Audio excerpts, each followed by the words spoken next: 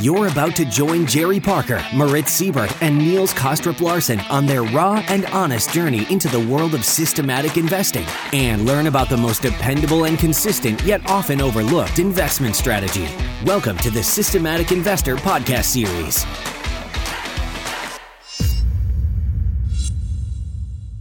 Moritz Siebert and I, Niels Kostrup-Larsen, are back with this week's edition of the Systematic Investor Series, which is our weekly ongoing raw exploration of the world of rules-based investing, and of course, where we also take some of your questions. But today we're going to deviate a bit from our usual format because we are delighted to be joined by a very special guest, namely Michael Covel, a true legend in our industry, and I'm sure a lot of you, if not all of you, are already familiar with Mike's podcast and his books. So let me start by saying welcome to the show, Mike. It's great to have you here. Thanks, guys. Thanks for having me. Absolutely. And as usual, good afternoon to you, Moritz. How are things? Hey, Niels, doing fine. Good afternoon, Mike. Nice to have you on. I'm doing fine. Sounds good. Now, we, of course, very much look forward to diving into the world of trend following with Mike and see what you've learned from your many decades of being in the trenches. But before we do that, we normally just do a quick review of the past week from the lens of a trend follower. So while you have an extra sip of maybe your evening drink where you are, we will quickly go through the highlights from last week. Hope that sounds good with you, Mike. Sounds like a plan. I'll take a break. Good. Now, Moritz, we obviously want to spend as much time as we can with Mike. So why don't you tell us what happened from your point of view? Happy to start. And, this time for a change, I'm actually happy to report that I've made some money with my trend following program, up a bit more than of a percent. Remember, Niels, last week I said, it's been like week after week after week, trading in a narrow range and not really making a lot of money on any of these markets, neither up or down. Everything has been muted. So this past week, this has changed. I've made a lot of money from, being long the grains, soybeans, soybean meal, corn above all. And then, of course, you need to forgive me, Niels, but I need to say that I've made some money being long Bitcoin. So that was great. I thought you did. Exactly, Bitcoin. And, not that many shorts on. They didn't really deteriorate the performance, not much movement on the equities, lost a bit of money in the bonds, but it wasn't that much, still long the bonds, made a bit of money in the energies, but yada, yada. Long story short, made money. I'm happy about that. I'm still about 5%, 5.5% down for the year. But like I've said last week, it's we're still two months until the end of the year. This can change relatively quickly given the 20% fall that I'm trading. Yes, and what's going to happen in about 2 weeks in the US? Anything can happen for sure. On our side, we are obviously very much in tandem with you to a large extent this year. So it was another positive week as well on our side, and it was really down to the C's, meaning commodities and currencies. In commodities like grains were really the leaders, especially the soybean complex, and also live cattle did pretty well. Energies continue to do well, but on the downside, of course. And then in the currency sector, it was mainly the euro and the Swiss franc that stood out. But also, we did see the other markets in the currency sector produce positive contributions. So that was cool. Equities were small negative, and the biggest challenge really was from the fixed income markets, as bonds were pretty much under pressure most of the week. So that was a very short market wrap so that we can get back to you, Mike.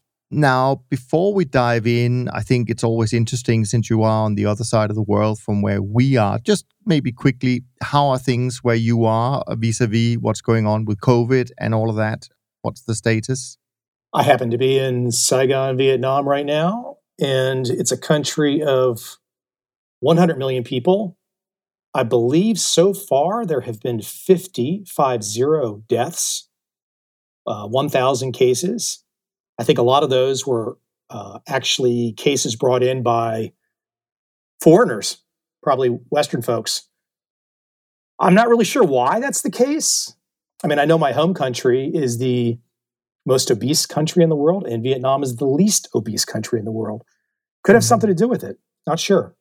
But beyond a lockdown, and in terms of a lockdown, not really a lockdown here now, but flights are restricted. So travel's a little bit tough in and out of the country.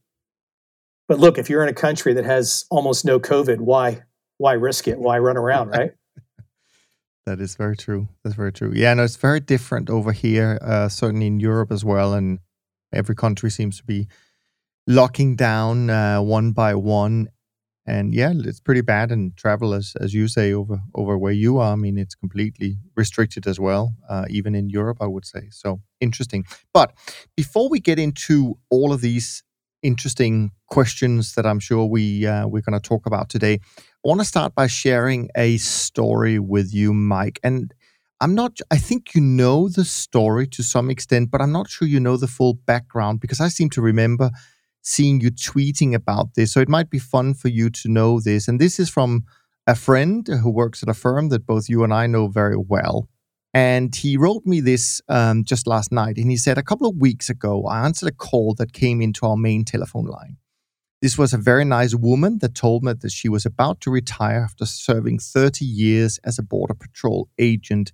And her son had been bugging her for months to call us about investing. We spoke for a long time, but she kept referring to her son and how he wouldn't stop pressuring her to call us and to get his uncle to read these two books, which she referred to as The Turtle and The Trend. Her son sounded like a very smart guy, and so I asked if she could put him on the phone, and I was surprised when she gave me a hard no. I accepted her answer, but asked her to tell him that I think he sounds like a really smart guy and he could call me anytime if he wants to discuss the books. She then told me why I wouldn't be able to speak with him, and it was because he's currently in prison. It turns out he was a smart kid, but alcohol was the problem and he did not overcome it before it got the best of him. She said for the last few years, his interest in investing had been what has kept him motivated, and kept him motivated in there, and he has read every book related to finance in the prison's library. Apparently, he's not the only one there that has an interest for investing because they formed a group to discuss everything they had been learning. That group determined trend following was the way to go, and the two books that everyone should read are Mike's. I'm sure Mike never thought he would have his own prison fan club, but I think he will love knowing he has what is called here in the States some serious street cred. Did you know this story, Mike? I think I heard bits of the one with the guy, but I actually had a lady text me within the last couple of years, and she said, this was a lady, she had just gotten out of a female prison. Okay. And in that female prison, the Turtle Trader book ruled supreme. And she said people just loved it and talked about it all the time. And then afterwards, I said, well, and she was so nice. She wrote this nice write-up. And I said, well, can I send some books to the prison? And so I actually sent a bunch of Turtle Trader books to 2 different prisons. Sure. Okay, so that's the story I heard from you. That's the one I remember now that you tweeted about or wrote about. So this is a different story. It's relatively new. It happened within the last 2 weeks. And what I love about this story really is, I think it demonstrates that, trend following really is for everyone, like the turtle story demonstrates, and that you really don't have to have any particular degree to learn it and to practice it. So, kudos to you, Mike, for putting things out there that people from all shades of society gravitate to. I think it's a wonderful testament to trend following, but also to the way you have made it popular for sure. There's a cool aspect to that I was just thinking about as you talk about it. Why would something like this resonate in prison? Well, it's kind of like being on a desert island, right? You don't have access to all the other stuff necessarily or in a timely manner. So the folks in prison say, well, what do I have access to? How much time do I get to get this access? And I would think that trend following probably has something to do with that because they can't be glued to all the fundamentals all the time, I'm sure. Sure. That's definitely true. Now, I don't know what line of questions Morris has prepared today, so we may be going all over the place. But I do know that we had lots of questions coming in by emails and Twitter when we announced last week that you're coming on the show. So I'm sure that'll be fun as well. And I think for my part, I just want to warn the audience, because I will have my own kind of line of questions that I'd like to hear your thoughts about.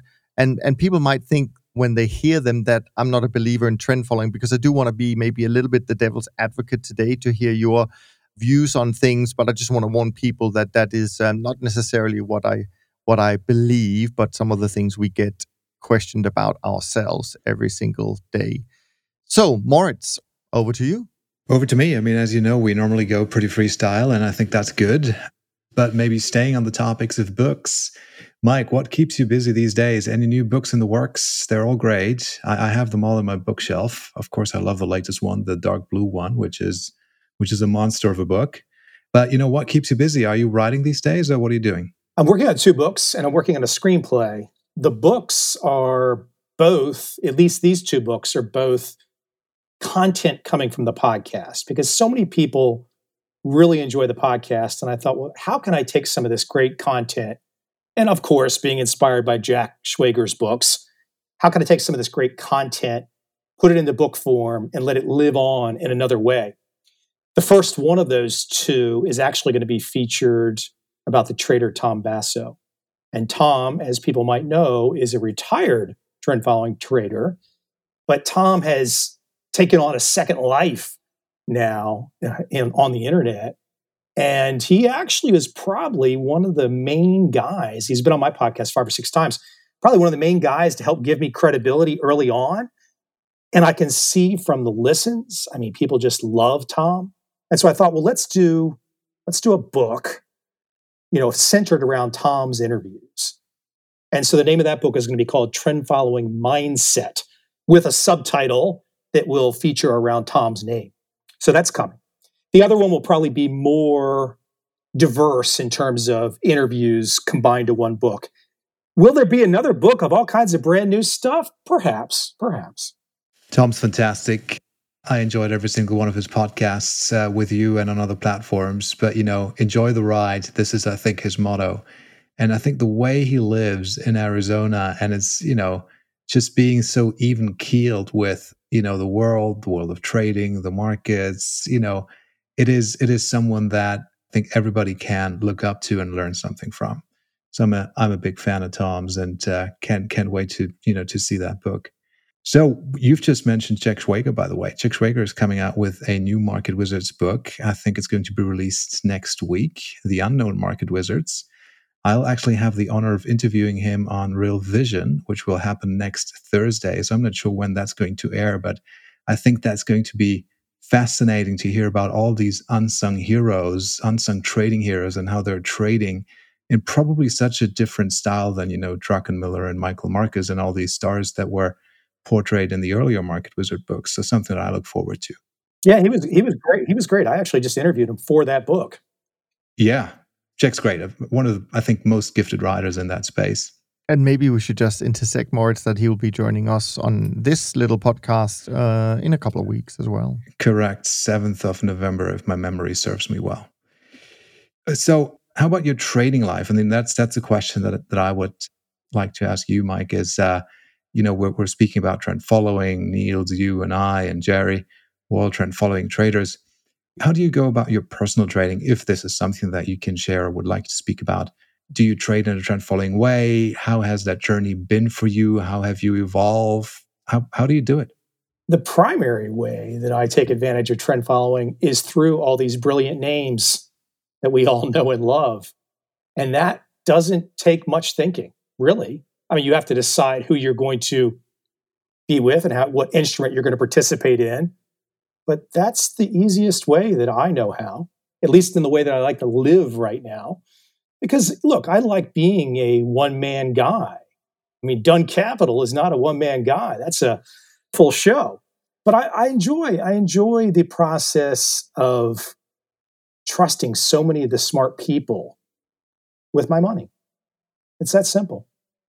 And it's quite interesting you say that, Mike. And I love that answer, really, because I think a lot of people always feel, even though that the information is out there. I mean, you've obviously put out a lot of the information yourself, but there is a lot of information about how to do trend following. And Morris and I try to answer a lot of these questions every week. But it doesn't mean that the DIY way is always the better way. It can be a lifestyle issue to say it's actually better for me to allocate to a handful of managers instead. Or there could be other reasons why. It could be account size, where you can get bigger diversification if you go with a fund rather than trying to do it yourself.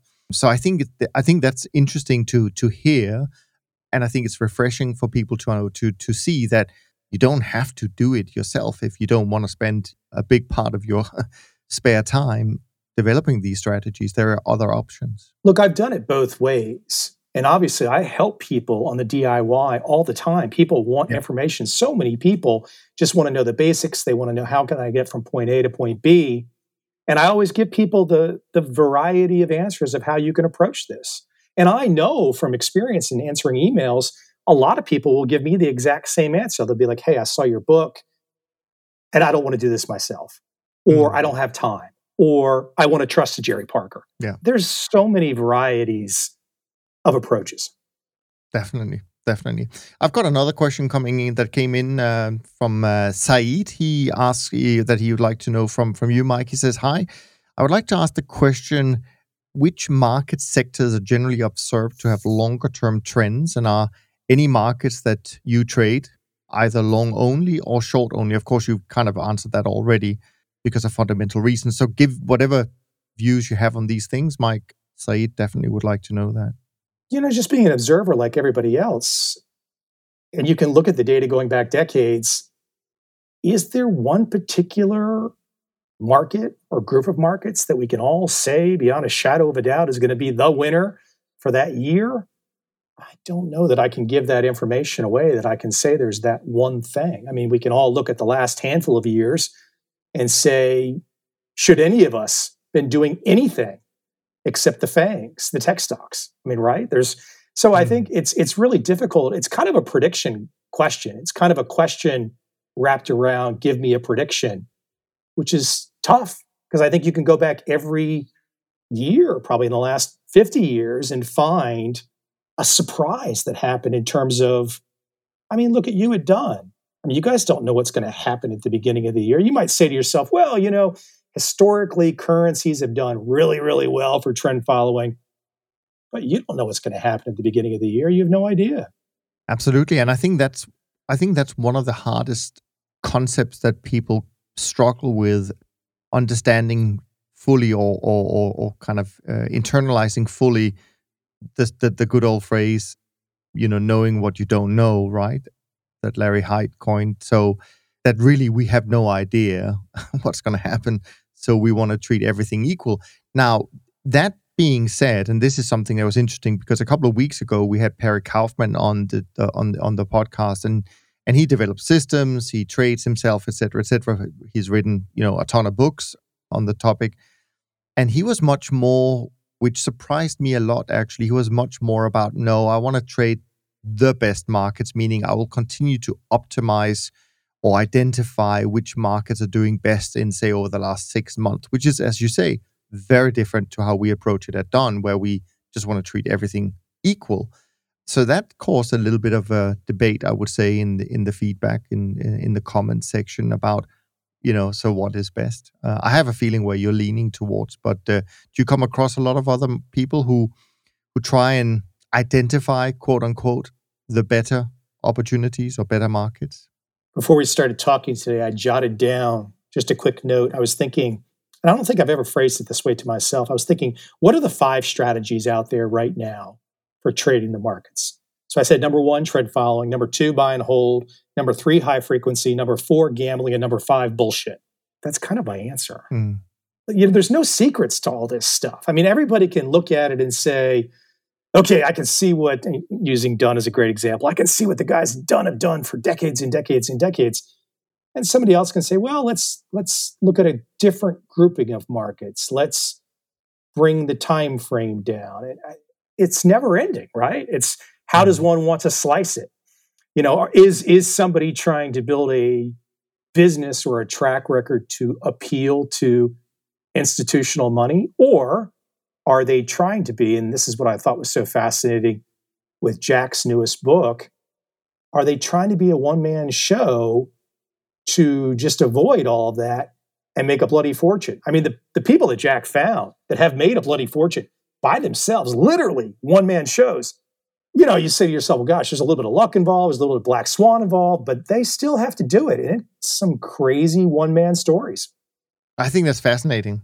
I can't wait to talk to Jack about these things, because I actually think that in particular things like regulation and changes on that side has really made people rethink what kind of manager or investor they really want. So that sounds interesting. What do you guys think about the landscape right now? Here we are in 2020. What's the landscape? I just read the most recent Howard Marks memo. And, a guy like Howard, who's made himself a fantastic amount of money, and he's just making a case for there couldn't be any more of an uncertain time than right now, which if you have a trend following mindset, that's music to your ears.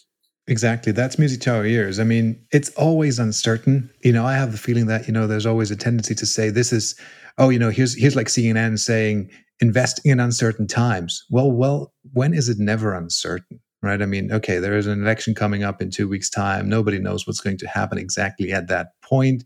We'll be surprised, right? Maybe there's something happening again with COVID, and COVID getting worse, and lockdowns and interest rates being zero or going negative. There's all that stuff going on. And, we'll just find ways, or our systems will find ways to react appropriately to these developments, right? Which is, if you, on the basis of it, this is why we like trend following. But I just wanted to come back to this point real quick about the one-man shows, which I find fascinating. I have a lot of respect for that. And as you know, I run an institutional money management firm inside the Munich Re Group. And this is regulated like to the T by BaFin here in Germany. And so in this day and age, this means you have a COO, you have a risk officer, you have a compliance officer, you have this, that, and the other thing. You have like IT controls, reporting requirements, et cetera, et cetera, et cetera. Before you know it, before you have the first euro or the first US dollar in assets under management, you are up to 5, 6, 7 people just as kind of like staff to run the operation. They're all on the payroll. They don't come for cheap. They definitely don't come for free. And then you need to go out and raise assets, right? In an environment where fees are compressing. I mean, let's not kid ourselves. We all know that. Nobody's getting 2 and 20 for trend following.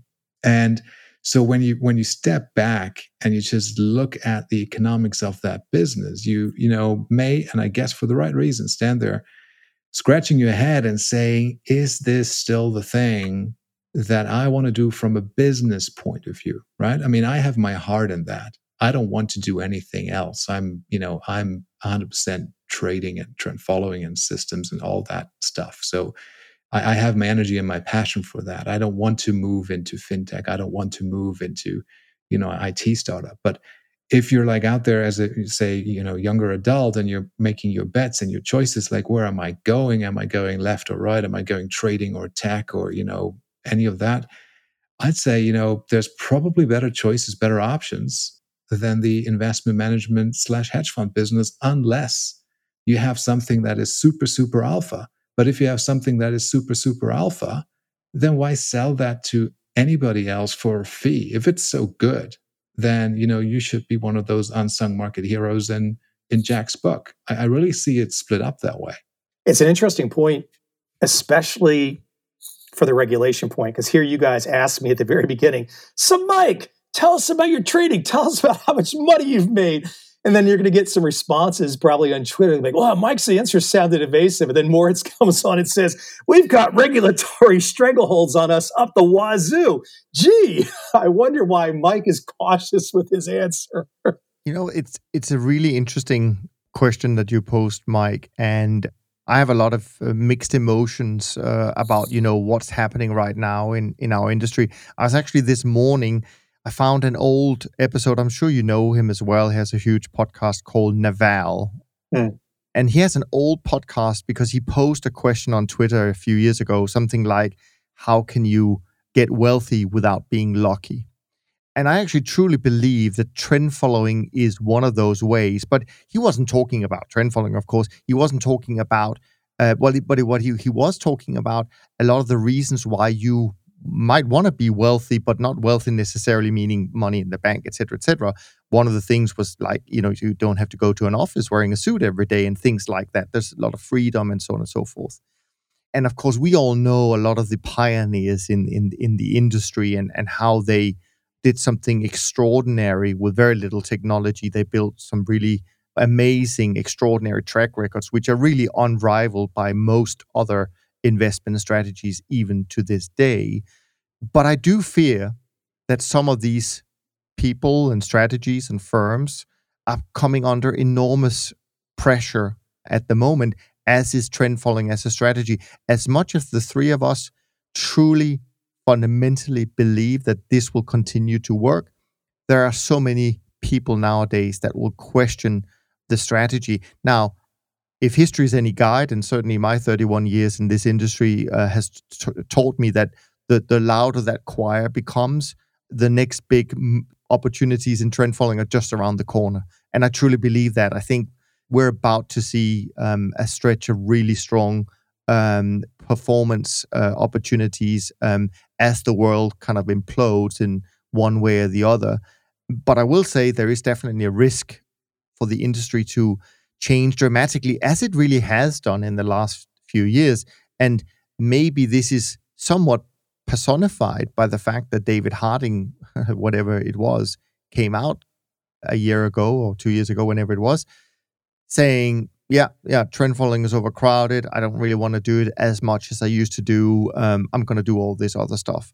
And I think a lot of people said, yeah, if Harding is saying that, it's definitely must be true. It's an interesting point. You stole my thunder in terms of my idea. I was definitely going to rattle David's name off.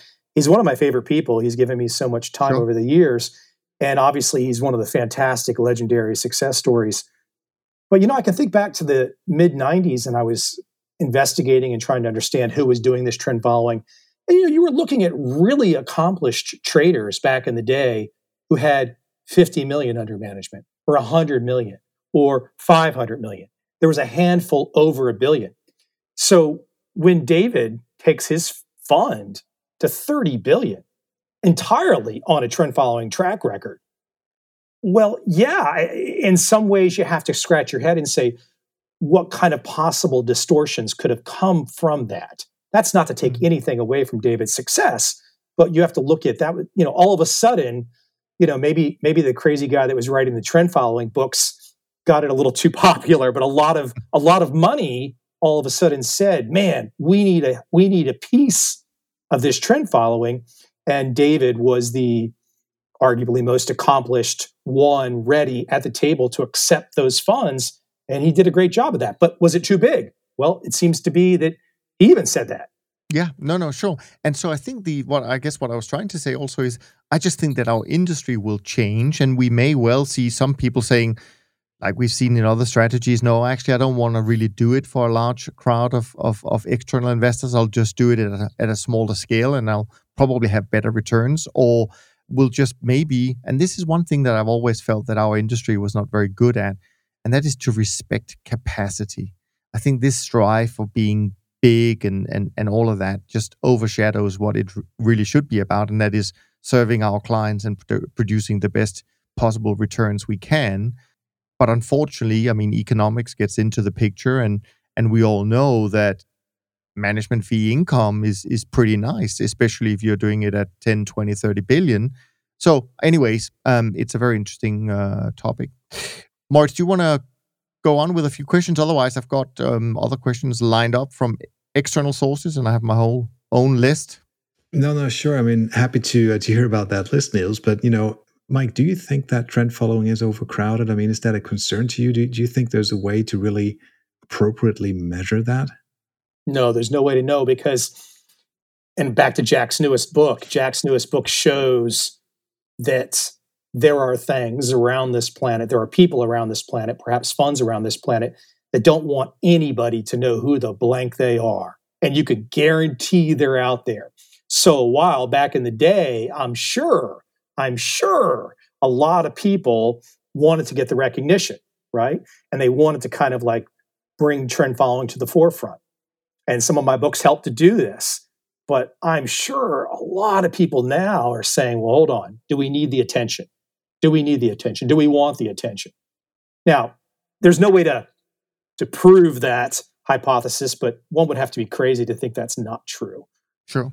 So I've got my own line of questions, but before I do that, I actually got some questions from a colleague of mine that when he heard that you were coming on the show. So I just want to run through some of them. So one of these just trend following is mediocre to poor performance over the last 10 years. Is that anomaly or new normal in your view? Gosh, doesn't it depend on who we're talking about exactly, what they're doing exactly? I mean, back in the day, you could really look at a lot of traders, and a lot of those traders are no longer around. People have either retired or died. Gosh, I'm sure you've talked about this with Jerry. I mean, a lot of the turtle traders, very young, have passed on. Yeah. So it's really tricky. I mean, how the heck? I don't know if I have a good answer Fine. for No you. worries. No, that's fine. Another question that came in was just kind of your thoughts on pure trend versus the more multi-strat type trend following that we have seen coming on stream? That's kind of like a 20-year question. And what I mean by that is, if we look back to the end of the dot-com bubble until now, we're all old enough to think, gosh, that 20 years went by so fast.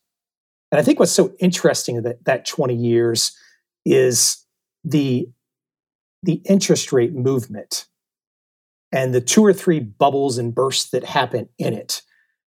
And so it's an interesting time in the sense that, are we at a point in time where we can really know who's the winner? Will it be all of these multi-strats that are trying to carve their piece of trend following from the trend? Or will it be some of the tried and true mindsets, a great guy like Paul Mulvaney that sticks to his knitting? It's kind of hard to know, isn't it? Yeah, no, absolutely. Because it feels like this 20-year thing that we're in that started with the end of the dot-com bubble, it feels like, at least this is me, it feels like that there hasn't been a final something yet. Maybe there never will be, but it's just kind of one of those feelings where it's like, I think if you look at trend volume for the last 20, 30 years, sometimes it's like I think back to 2002 or even the end of the dot-com bubble, kind of like, at the end of the dot-com bubble, a lot of people are like, oh, trend following is dead. Trend following is not going to work. Then 2002 happened. And, a lot of that was kind of the start of perhaps people believing in what David Harding was doing when he got started. So it's tricky to know. Yeah. It's funny you mentioned the whole .com bubble. I actually put out something to my clients today where I was just looking at the fact that this is going off script here for a second, but it's quite interesting because the 1999 period looks very similar to what's happening right now in the market, meaning that we have equities at an almost all-time high, certainly in many indices, but at the same time, we have this elevated VIX at the moment. That happens very rarely for the most part when you have markets at all-time high. The VIX trades, 20 or below. At the moment, it's kind of sitting persistently, at 30 or above. And people may forget that actually when Lehman Brothers blew up, and that was a big event, the VIX only went to 31. So, so this is actually a pretty high level. So anyway, that's just a sidetrack. And it's just you're just making an observation too. Yeah. You're not making a prediction, which I think a lot of people get confused with. They'll be thinking, Niels is trying to tell me this is going to happen. No, you're just making an observation. Exactly. That's right. Speaking of observations, again, one of my colleagues asked for your observation and view of institutional investors' understanding of, but also acceptance and need for trend following. How has this changed in your view in the last 20 years since you became a large advocate for this? This is an interesting question, and you're probably not going to expect this answer. I don't like institutional investors that are primarily associated with pension funds in the States, and I'm talking about the government variety. I've had a chance in the last 15 years to be around the types of people that generally are government employees doing the allocation of the teachers and the firemen and all that kind of stuff. And I find these people are generally, they're not like you two guys. They're not really, maybe to some degree, but they usually don't have the professional standards that I would like to see. And so to me, I get disgusted when I watch what happens with pension funds, because honestly, most of these teachers and firemen and all that kind of stuff, they should just be in an index fund. They shouldn't have all these cowboys that work for the government that really don't know what they're doing. And they kind of just like to hobnob with all the traders and all that kind of fun stuff. They shouldn't be in charge of all these pension funds. Now, whether these pension funds should exist, because the only pension funds that exist in America these days are public ones. I don't know that there are really private pension funds anymore in America. So I'm not a big fan. I'm not a big fan at all. I don't know if you were expecting that answer.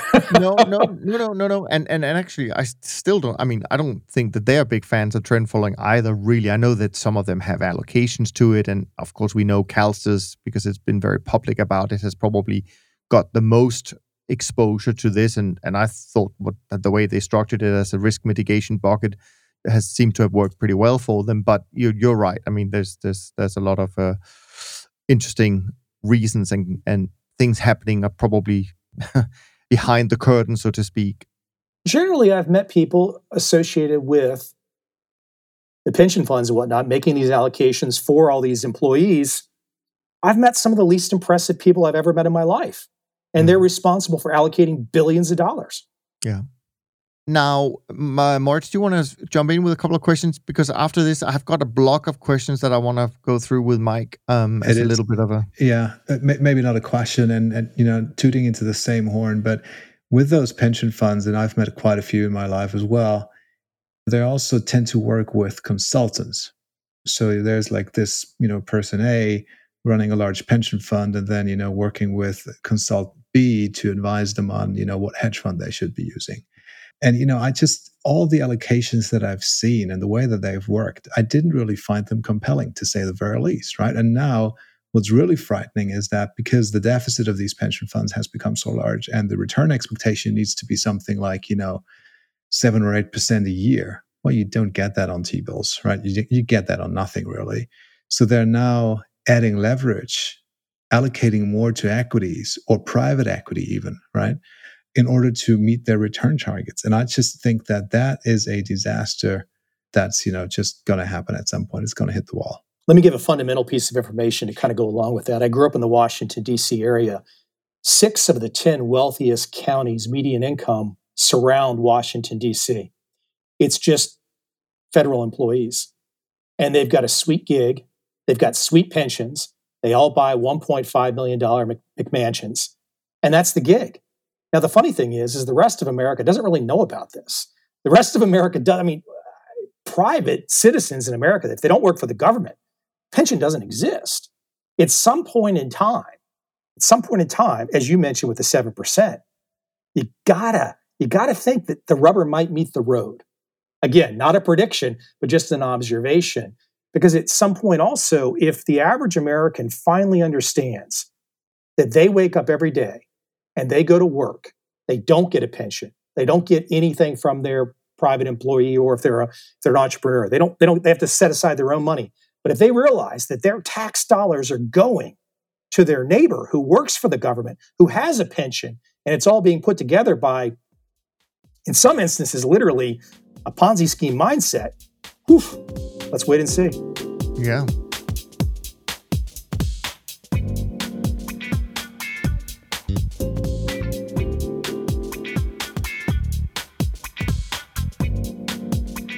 All right. So, as I said earlier on, I'm gonna play the role of the skeptical for the next few minutes, because we get these questions. I'm sure you do as well, Mike. But I mean, as participants in this industry, we get a lot of the same questions and arguments as to why trend following is quote unquote dead. So I wanted to go through a few of them with you and just hear your perspective of this. Now, the first one we've already talked about. People often say that trend following is overcrowded, and that's why David Harding reduced it and all that. We've been there, done that. But the next one we often hear is that QE has killed trend following. What do you think when you hear that? Well, that kind of gets back to my 20-year window of looking back to the dot-com bubble. I mean, we all know what happened after the dot-com bubble. Fall of 2002, NASDAQ was down 77%, and everyone's seen The Big Short, so everyone knows what brought us up to the fall of 2008.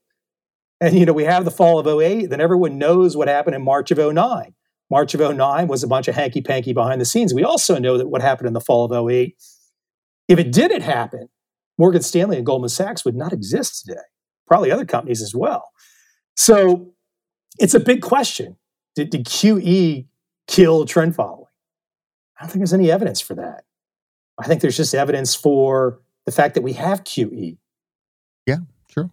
Now, another thing that people would say when they look at our returns and trying to find things that they don't like about it, they're often going to cite and say, yeah, but the last 20 years, it's all down to the bonds, and that's not going to repeat itself going forward. We're going to, at some point get off the zero bound, so to speak. How do you think about that, being that it's been kind of a one-sided trend in trend following? Well, we're just talking about one market. Let me give a little bit of a shout out to your associate who's not on the call, Jerry Parker. Sure. Jerry has been talking trend following in equities for how long? A long bloody time. When I was first doing my trend following book, he was the guy that I was like literally looking to in terms of some of his quotations. He was one of the few guys that was addressing trend following with stocks. So, okay, if we don't have a particular group of markets that are not moving, something else is. I mean, that's the whole point of the whole damn thing, isn't it? Right? You can't wake up at the beginning of the year. You don't know what's going to happen. I mean, we can sit here and have these if-then conversations. Okay, bonds are not moving. Well, how many of these tech stocks have moved? Yeah, no, absolutely. Yeah, I mean, that's the whole point of this thing, is that trend following is not trying to tell you what's going to happen with bonds. And you and I, when we do this retrospectively, and we look back 20 years, I'm not trying to say because what's happened in the last 20 years means X, Y, Z is going to happen in the future. We have no earthly idea. Yeah. So another thing that people will bring up when it comes to trend following specifically is that nowadays it seems like a lot of the markets have become very interconnected, so to speak, and therefore they end up moving very fast, like we saw in February 18, like we've seen this year in both directions.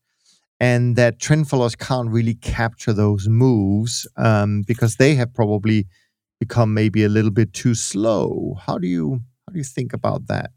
So speed, I guess. The name of the game is however one wants to do their particular trend following, they have to survive. So we all have to stay alive. We have to have enough capital to play any kind of game. And if we don't know what's going to happen, and then we can't predict anything. This is really a philosophical question. Like, what does one want to do? Because the other side of it, what that question is really saying is, trend following is a waste of my time. I would just rather trust the passive index. So it's ultimately a personal question. One has to say to themselves, looking at this decade window, multi-decade window that we're talking about, one has to say to himself, do I want to just trust the system? Maybe that will work. Maybe just trusting the index will be absolutely better than trend following. Just an equity index, no fees, passive. Maybe that's the way to go. One has to say to themselves, do I believe that? Do I want to trust that? Do I want to put my nut on that bet? That's ultimately what going to trend following is all about. And, look, one can get into the nitty gritty as you're talking about and say, well, there's what's happening right now at this moment in time on this particular market at this particular time frame. It's still really just a bet of how does one look at the world? Do you trust the governments and the Fed to take care of you, or do you not? That's it. Yeah. Something that just came to my mind, which is slightly different to what I thought I was going to be asking you about, but it's kind of interesting. Maybe also hear your views on this, Moritz. I know we've talked about it a little bit before, and that is, so over the summer there was this virtual panel with 4 of the largest allocators to trend following strategies. Some of them based in Switzerland, Ireland, Sweden, and in the US. So people who are well known in our industry, and one of them were saying, but I think they were all nodding, saying that during the COVID crisis, so back in February and March, and these firms, I imagine they would invest with mainly the bigger managers, right? 4 of them, so one of these investors had 4 managers, 4 trend followers who all overrode their system. Now, in this case, they said, they only did it to reduce risk. But it was kind of surprising. I don't know if you heard that. And how are they still trend followers? Well, yeah. I mean, Tell me more. right. If you're just if you're at the joystick and you're just kind of like, if you're just kind of jerking the plane around when you're on autopilot, following your system, and then you start jerking the plane around because a bird flew by. And I'm obviously COVID was a little bit more than a bird flying by, Sure. But still, right? What's the point? Yeah. Yeah, it's kind of funny. I was revisiting something that definitely has kind of slipped my mind when I think back on the conversation I had with Richard Dennis a while back, and we always focus on some of his slogans. The trend is your friend, and the rules best. are your guardian angel, and all of that stuff, right? Yeah, but one of the things he also said, and I only noticed that by looking at the transcript for some reason, and that is, he said something that one of the most important things is really the persistence. The fact that when you're systematic, it's the persistence that it gives you that is so crucial. And I don't hear many people talking about persistence in it. But now that I see it again and hearing about, these people overriding their systems and all of that, I think it's such an overlooked attribute to trend following, persistence. Can I give him a shout out? Sure. I have to give him a shout out. So many people, when they get into, not everyone, of course, a lot of people see the bigger picture, but a lot of people get into the turtle story. And then they get into the Rich Dennis story. And then they go find some article from the 80s, some article from the 90s, and then I get an email. The email says, "Oh, but Rich Dennis blew up." And you really got to dig a little bit deeper. Because if Rich Dennis had this all wrong, right, Jerry Parker would not be here today. I mean, Jerry gives obviously Jerry's had a long career and Jerry's a brilliant guy and he's done exceptional, but that's where you got to start from. So I think people really need to look at the totality of a Rich Dennis. He put all of this stuff. He's one of the obviously the pioneers in trend following, but he put it all in motion starting such a long time ago, and then to give away to essentially strangers. Here's how you do it. And so now if we do an autopsy of Rich Dennis in the past, okay, somebody could say, well, way back in the day, on a couple occasions, he made decisions with his funds, his public funds, that were not great, or his investors were not prepared for the risk. That's an entirely different conversation as to whether or not he was a brilliant guy with a brilliant trend following foundation who trained brilliant traders. And people really need to separate those two things. Yeah, no, I agree with that. Thanks for bringing that up. And also, if people want to go and listen to the conversation I had with Richard Dennis, and Jerry was on that as well, and one other turtle, you can find that in the archives for sure. Final question I had in my list of the things that people often use kind of as a evidence of trend following not working anymore is that they gravitate towards strategies like AI, machine learning, big data, not just using simple open, high, low, close. What are your thoughts when you hear people talk like that? Well, I sure as heck can't give a better thought than you and Kirk. And look, AI is just something that someone coded, right? And I remember having the conversation with you, and everything in his office is coded and whatnot. And he's obviously got a big trend following foundation. But I think sometimes everyone has to stop a little bit with some of the, well, it's AI, it's secret. It used to be, it's neural nets, it's secret. I mean, look, okay, Jim Simons exists, and he's doing something exceptional somewhere on Long Island that no one's really sure of, probably maybe at the speed of light, maybe not. But I did find in that Jim Simons book, one of the master quants, one of the guys probably at high frequency, the guy that's perhaps, quote, AI. You go and you look at that book that Zuckerman put out last year, and where does Jim Simons cite his influence? Where was a significant amount of his money? Where did it come from early on, and perhaps still to this day? Inspired by Rich Dennis and starting with trend following. It's always fascinating to peer behind the curtain and see how things work, huh? Completely agree. And just to finish the story about these 4 people or allocators on that panel, then they went on to say that the only manager they had to shut down during COVID was an AI manager, because clearly the fund hadn't learned about this kind of volatility, which I thought was quite funny. Anyways, You have to learn about volatility that's happening with a pandemic that's never a global pandemic that has not happened in modern times. right. And they think there's a way that somehow or another an AI algorithm can figure that out in a real-time basis and make decisions. Sure. There's a whole philosophical foundation problem there. Definitely. Moritz, what's on your mind as we work through? Yeah, on the topic of changing your systems and making alterations or shutting it down and doing things differently because the bird has flown by, as Mike has said so nicely.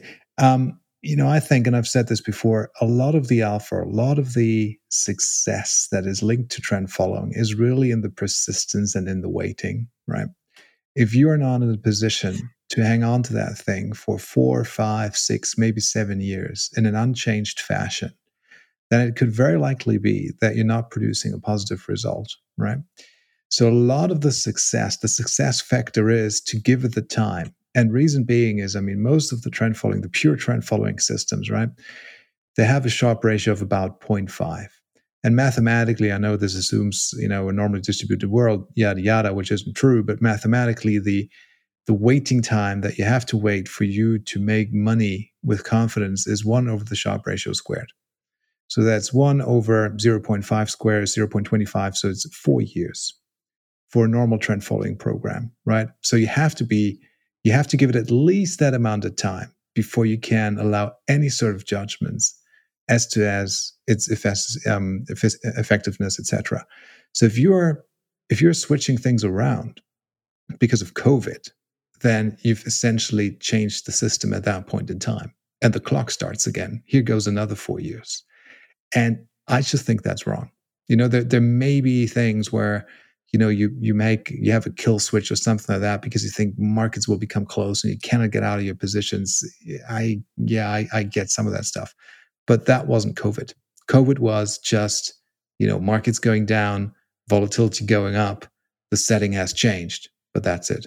It's a great explanation. And how many people truly understand the nuance of what you're saying, in the sense that once you have these trend following traders that these institutional players have allocated to, and then in the middle of chaos, and everyone listening has the ability to go look at track records and look at performance data and find out that chaos or big events has often been a great thing for trend following, as it was in March of 2020. So if you're in March of 2020 and you are a trend following trader and you pull the joystick back, or you start, hitting the fire button or something, you start doing something a little bit wild. What do you have now? What is that now? What is it? It's not trend following, but it won't show up anywhere. Where does that show up that it's no longer trend following? The marketing documents are still going to be, oh, it's trend following, right? The public pronouncements are going to still be, oh, it's trend following. It's not trend following. Once the joystick starts moving, that's something else.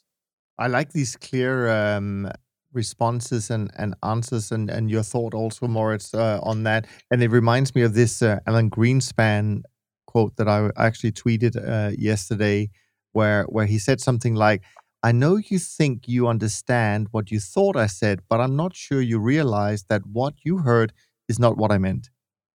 So. When I listen to both of you guys are on a daily basis involved with the institutional community.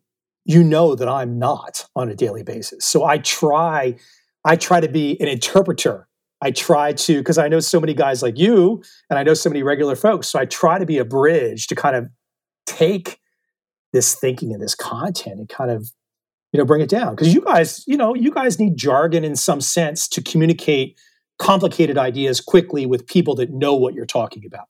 But sometimes a lot of people, it might fly right by them. I think that's really true. And I think that's actually really the art and what we have to, as an industry, to continue to work on. And that is actually the way we communicate. The narrative of what we do is really important in terms of the future of trend following, et cetera, et cetera. Speaking of narrative, actually, that reminds me, one of the things, or one of the terms that came up probably around 10 years ago, I think it was 2011, our mutual friend Katie Kaminsky coined the phrase crisis alpha. And I've been very open about it, saying that I have kind of mixed feelings about it. But I wanted to hear your thoughts on that term. And of course, we know institutions kind of gravitated towards it. How do you think about that? Trend following kind of being labeled as kind of a crisis alpha strategy. When I see the phrase trend following, and then I see managed futures or some time series or this or that, I think they just did all that stuff because that guy Covel is using the trend following phrase too much. And if they start using the trend following phrase too much, it'll send them all to his website.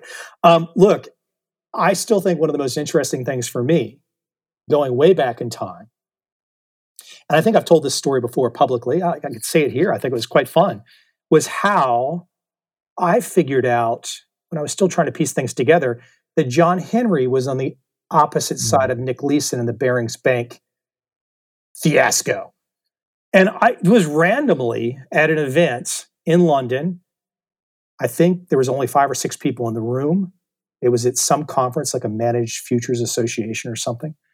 And I believe Leo Melamed was speaking at the lectern. And in front of me were 2 guys that were the heads of brokerage firms at the time. I want to say Dean Winter and Revco. I'm not sure. Can't remember. I'd have to go find the notes.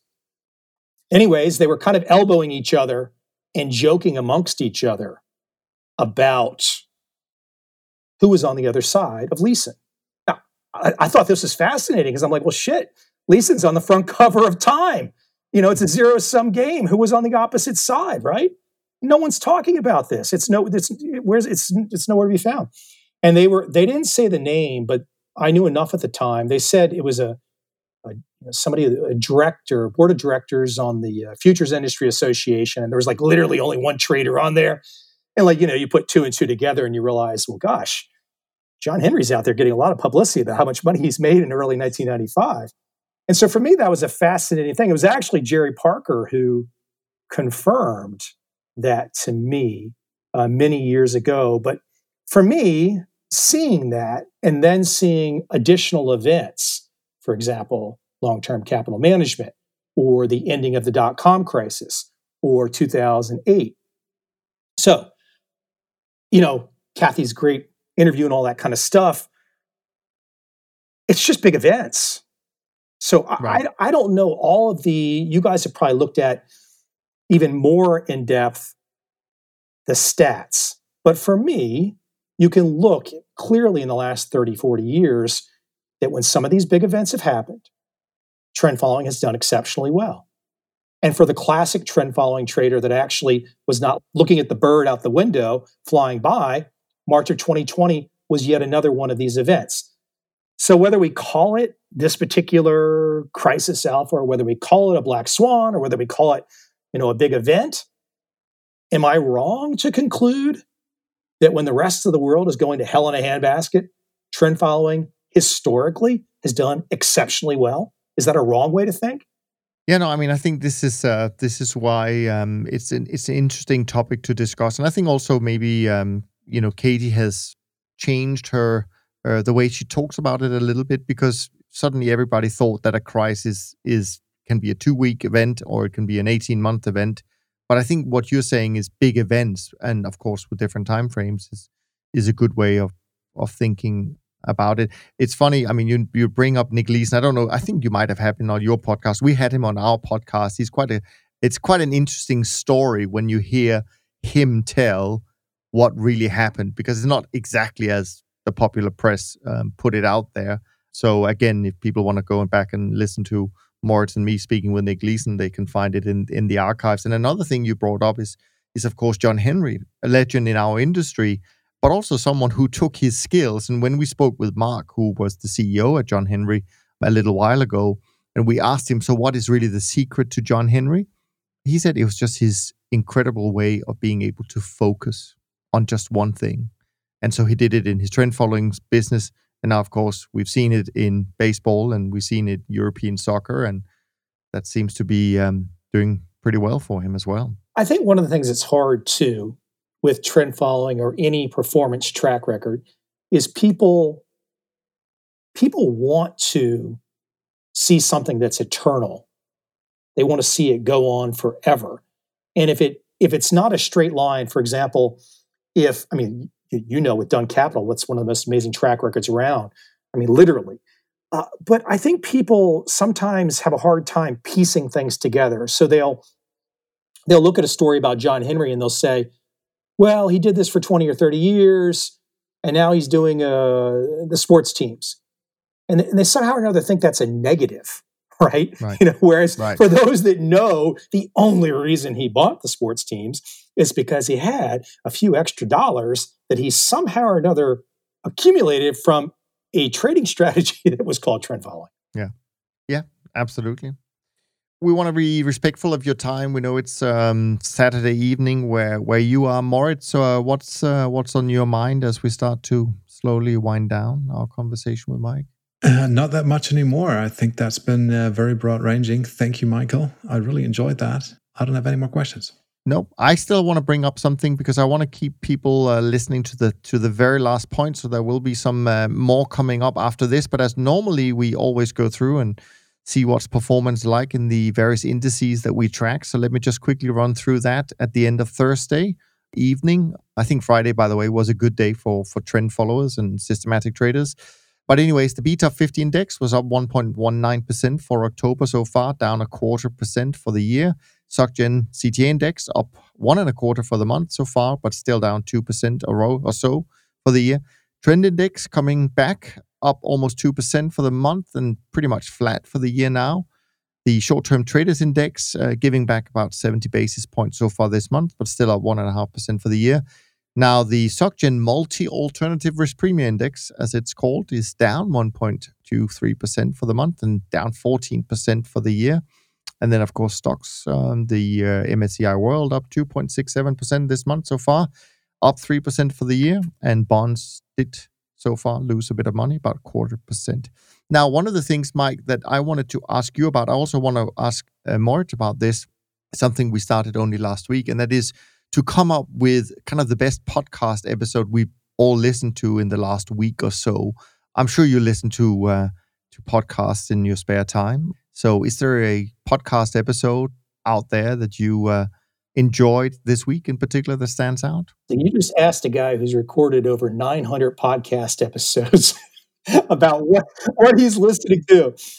No, look, the best one that I would say that I have heard, I happen to have been the person asking the questions, but the best one that I've heard in the last, I might say one of my top 5, to be honest with you, top 5 in 8 years, a guy named Robert Rosenberg. And he was the CEO of Dunkin' Donuts for 35 years. Started, his father made him president at age 25, and the business was relatively small. And then that 35 years, Robert took it through IPO, leveraged buyout, who knows? I mean, all fantastic story. I don't recall the name of the book off the top of my head. An awesome book. I see a lot of, doing a podcast, I see a lot of bad books, or I see a lot of kind of like one sentence idea books. This book by Robert Rosenberg, fantastic. It reminds me of all those late 80s, early 90s books like Predator's Ball and Barbarians at the Gate, that level of detail, and you're just kind of hooked. You're like, wow, I had no idea this was all going on with Dunkin' Donuts. That was fabulous for me. I love that. Very cool. What about you, Moritz? What's caught your attention and liking this week? I only think I listened to 1 or 2 podcasts this week. The one I remember and the one I really enjoyed, and I enjoy all of the podcasts, I must say, with Mike Green on the show. Mike Green from Logica with Wayne Himmelstein. By the way, we both had them both of them we had on the podcast. And he was on the Investors podcast with Preston, who we also had on the podcast. Sure. And I just found that fascinating because, Mike brings such a detailed perspective to passive investing flows and how they may impact prices going forward. You may not believe that. You may believe that. It doesn't really matter. But just hearing him out and, respecting that opinion and his viewpoint is, I think, very valuable. So I recommend listening to that. Okay, cool.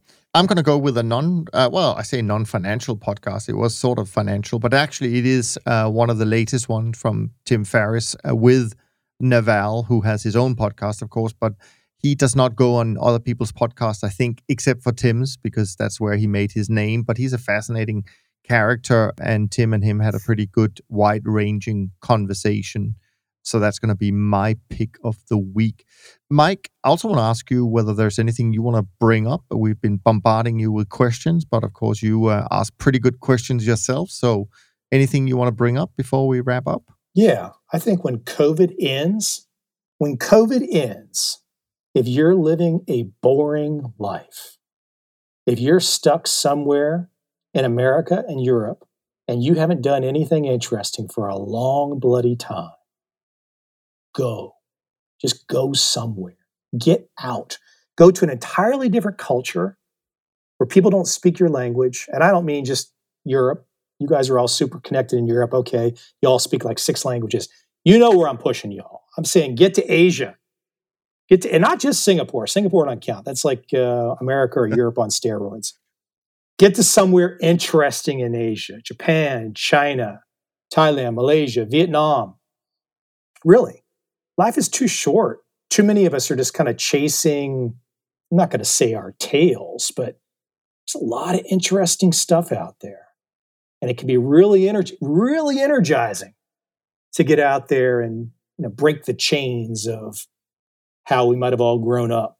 I think that's a great way to end. And I have a feeling that when we do finally get rid of COVID, or at least get it to a point in time where we can and want to travel again, I think that's exactly what people need to do. Although I have a suspicion that it might take a little bit longer than what we would like. But anyways, Mike, thanks so much for spending your Saturday evening with us. We really appreciate this, as I'm sure all of our listeners do.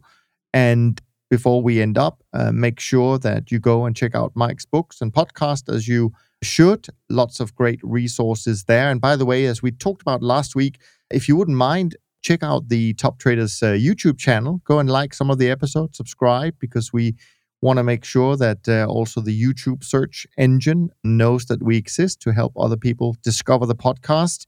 And keep your questions coming. You can email them to info@toptradersunplugged.com.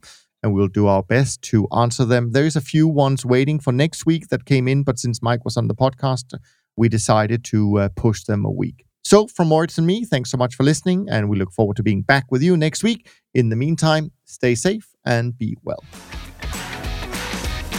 Thanks for listening to the Systematic Investor podcast series. If you enjoy this series, go on over to iTunes and leave an honest rating and review. And be sure to listen to all the other episodes from Top Traders Unplugged. If you have questions about systematic investing, send us an email with the word question in the subject line to info@toptradersunplugged.com, and we'll try to get it on the show. And remember, all the discussion that we have about investment performance is about the past, and past performance does not guarantee or even infer anything about future performance. Also understand that there's a significant risk of financial loss with all investment strategies, and you need to request and understand the specific risks from the investment manager about their products before you make investment decisions. Thanks for spending some of your valuable time with us, and we'll see you on the next episode of The Systematic Investor.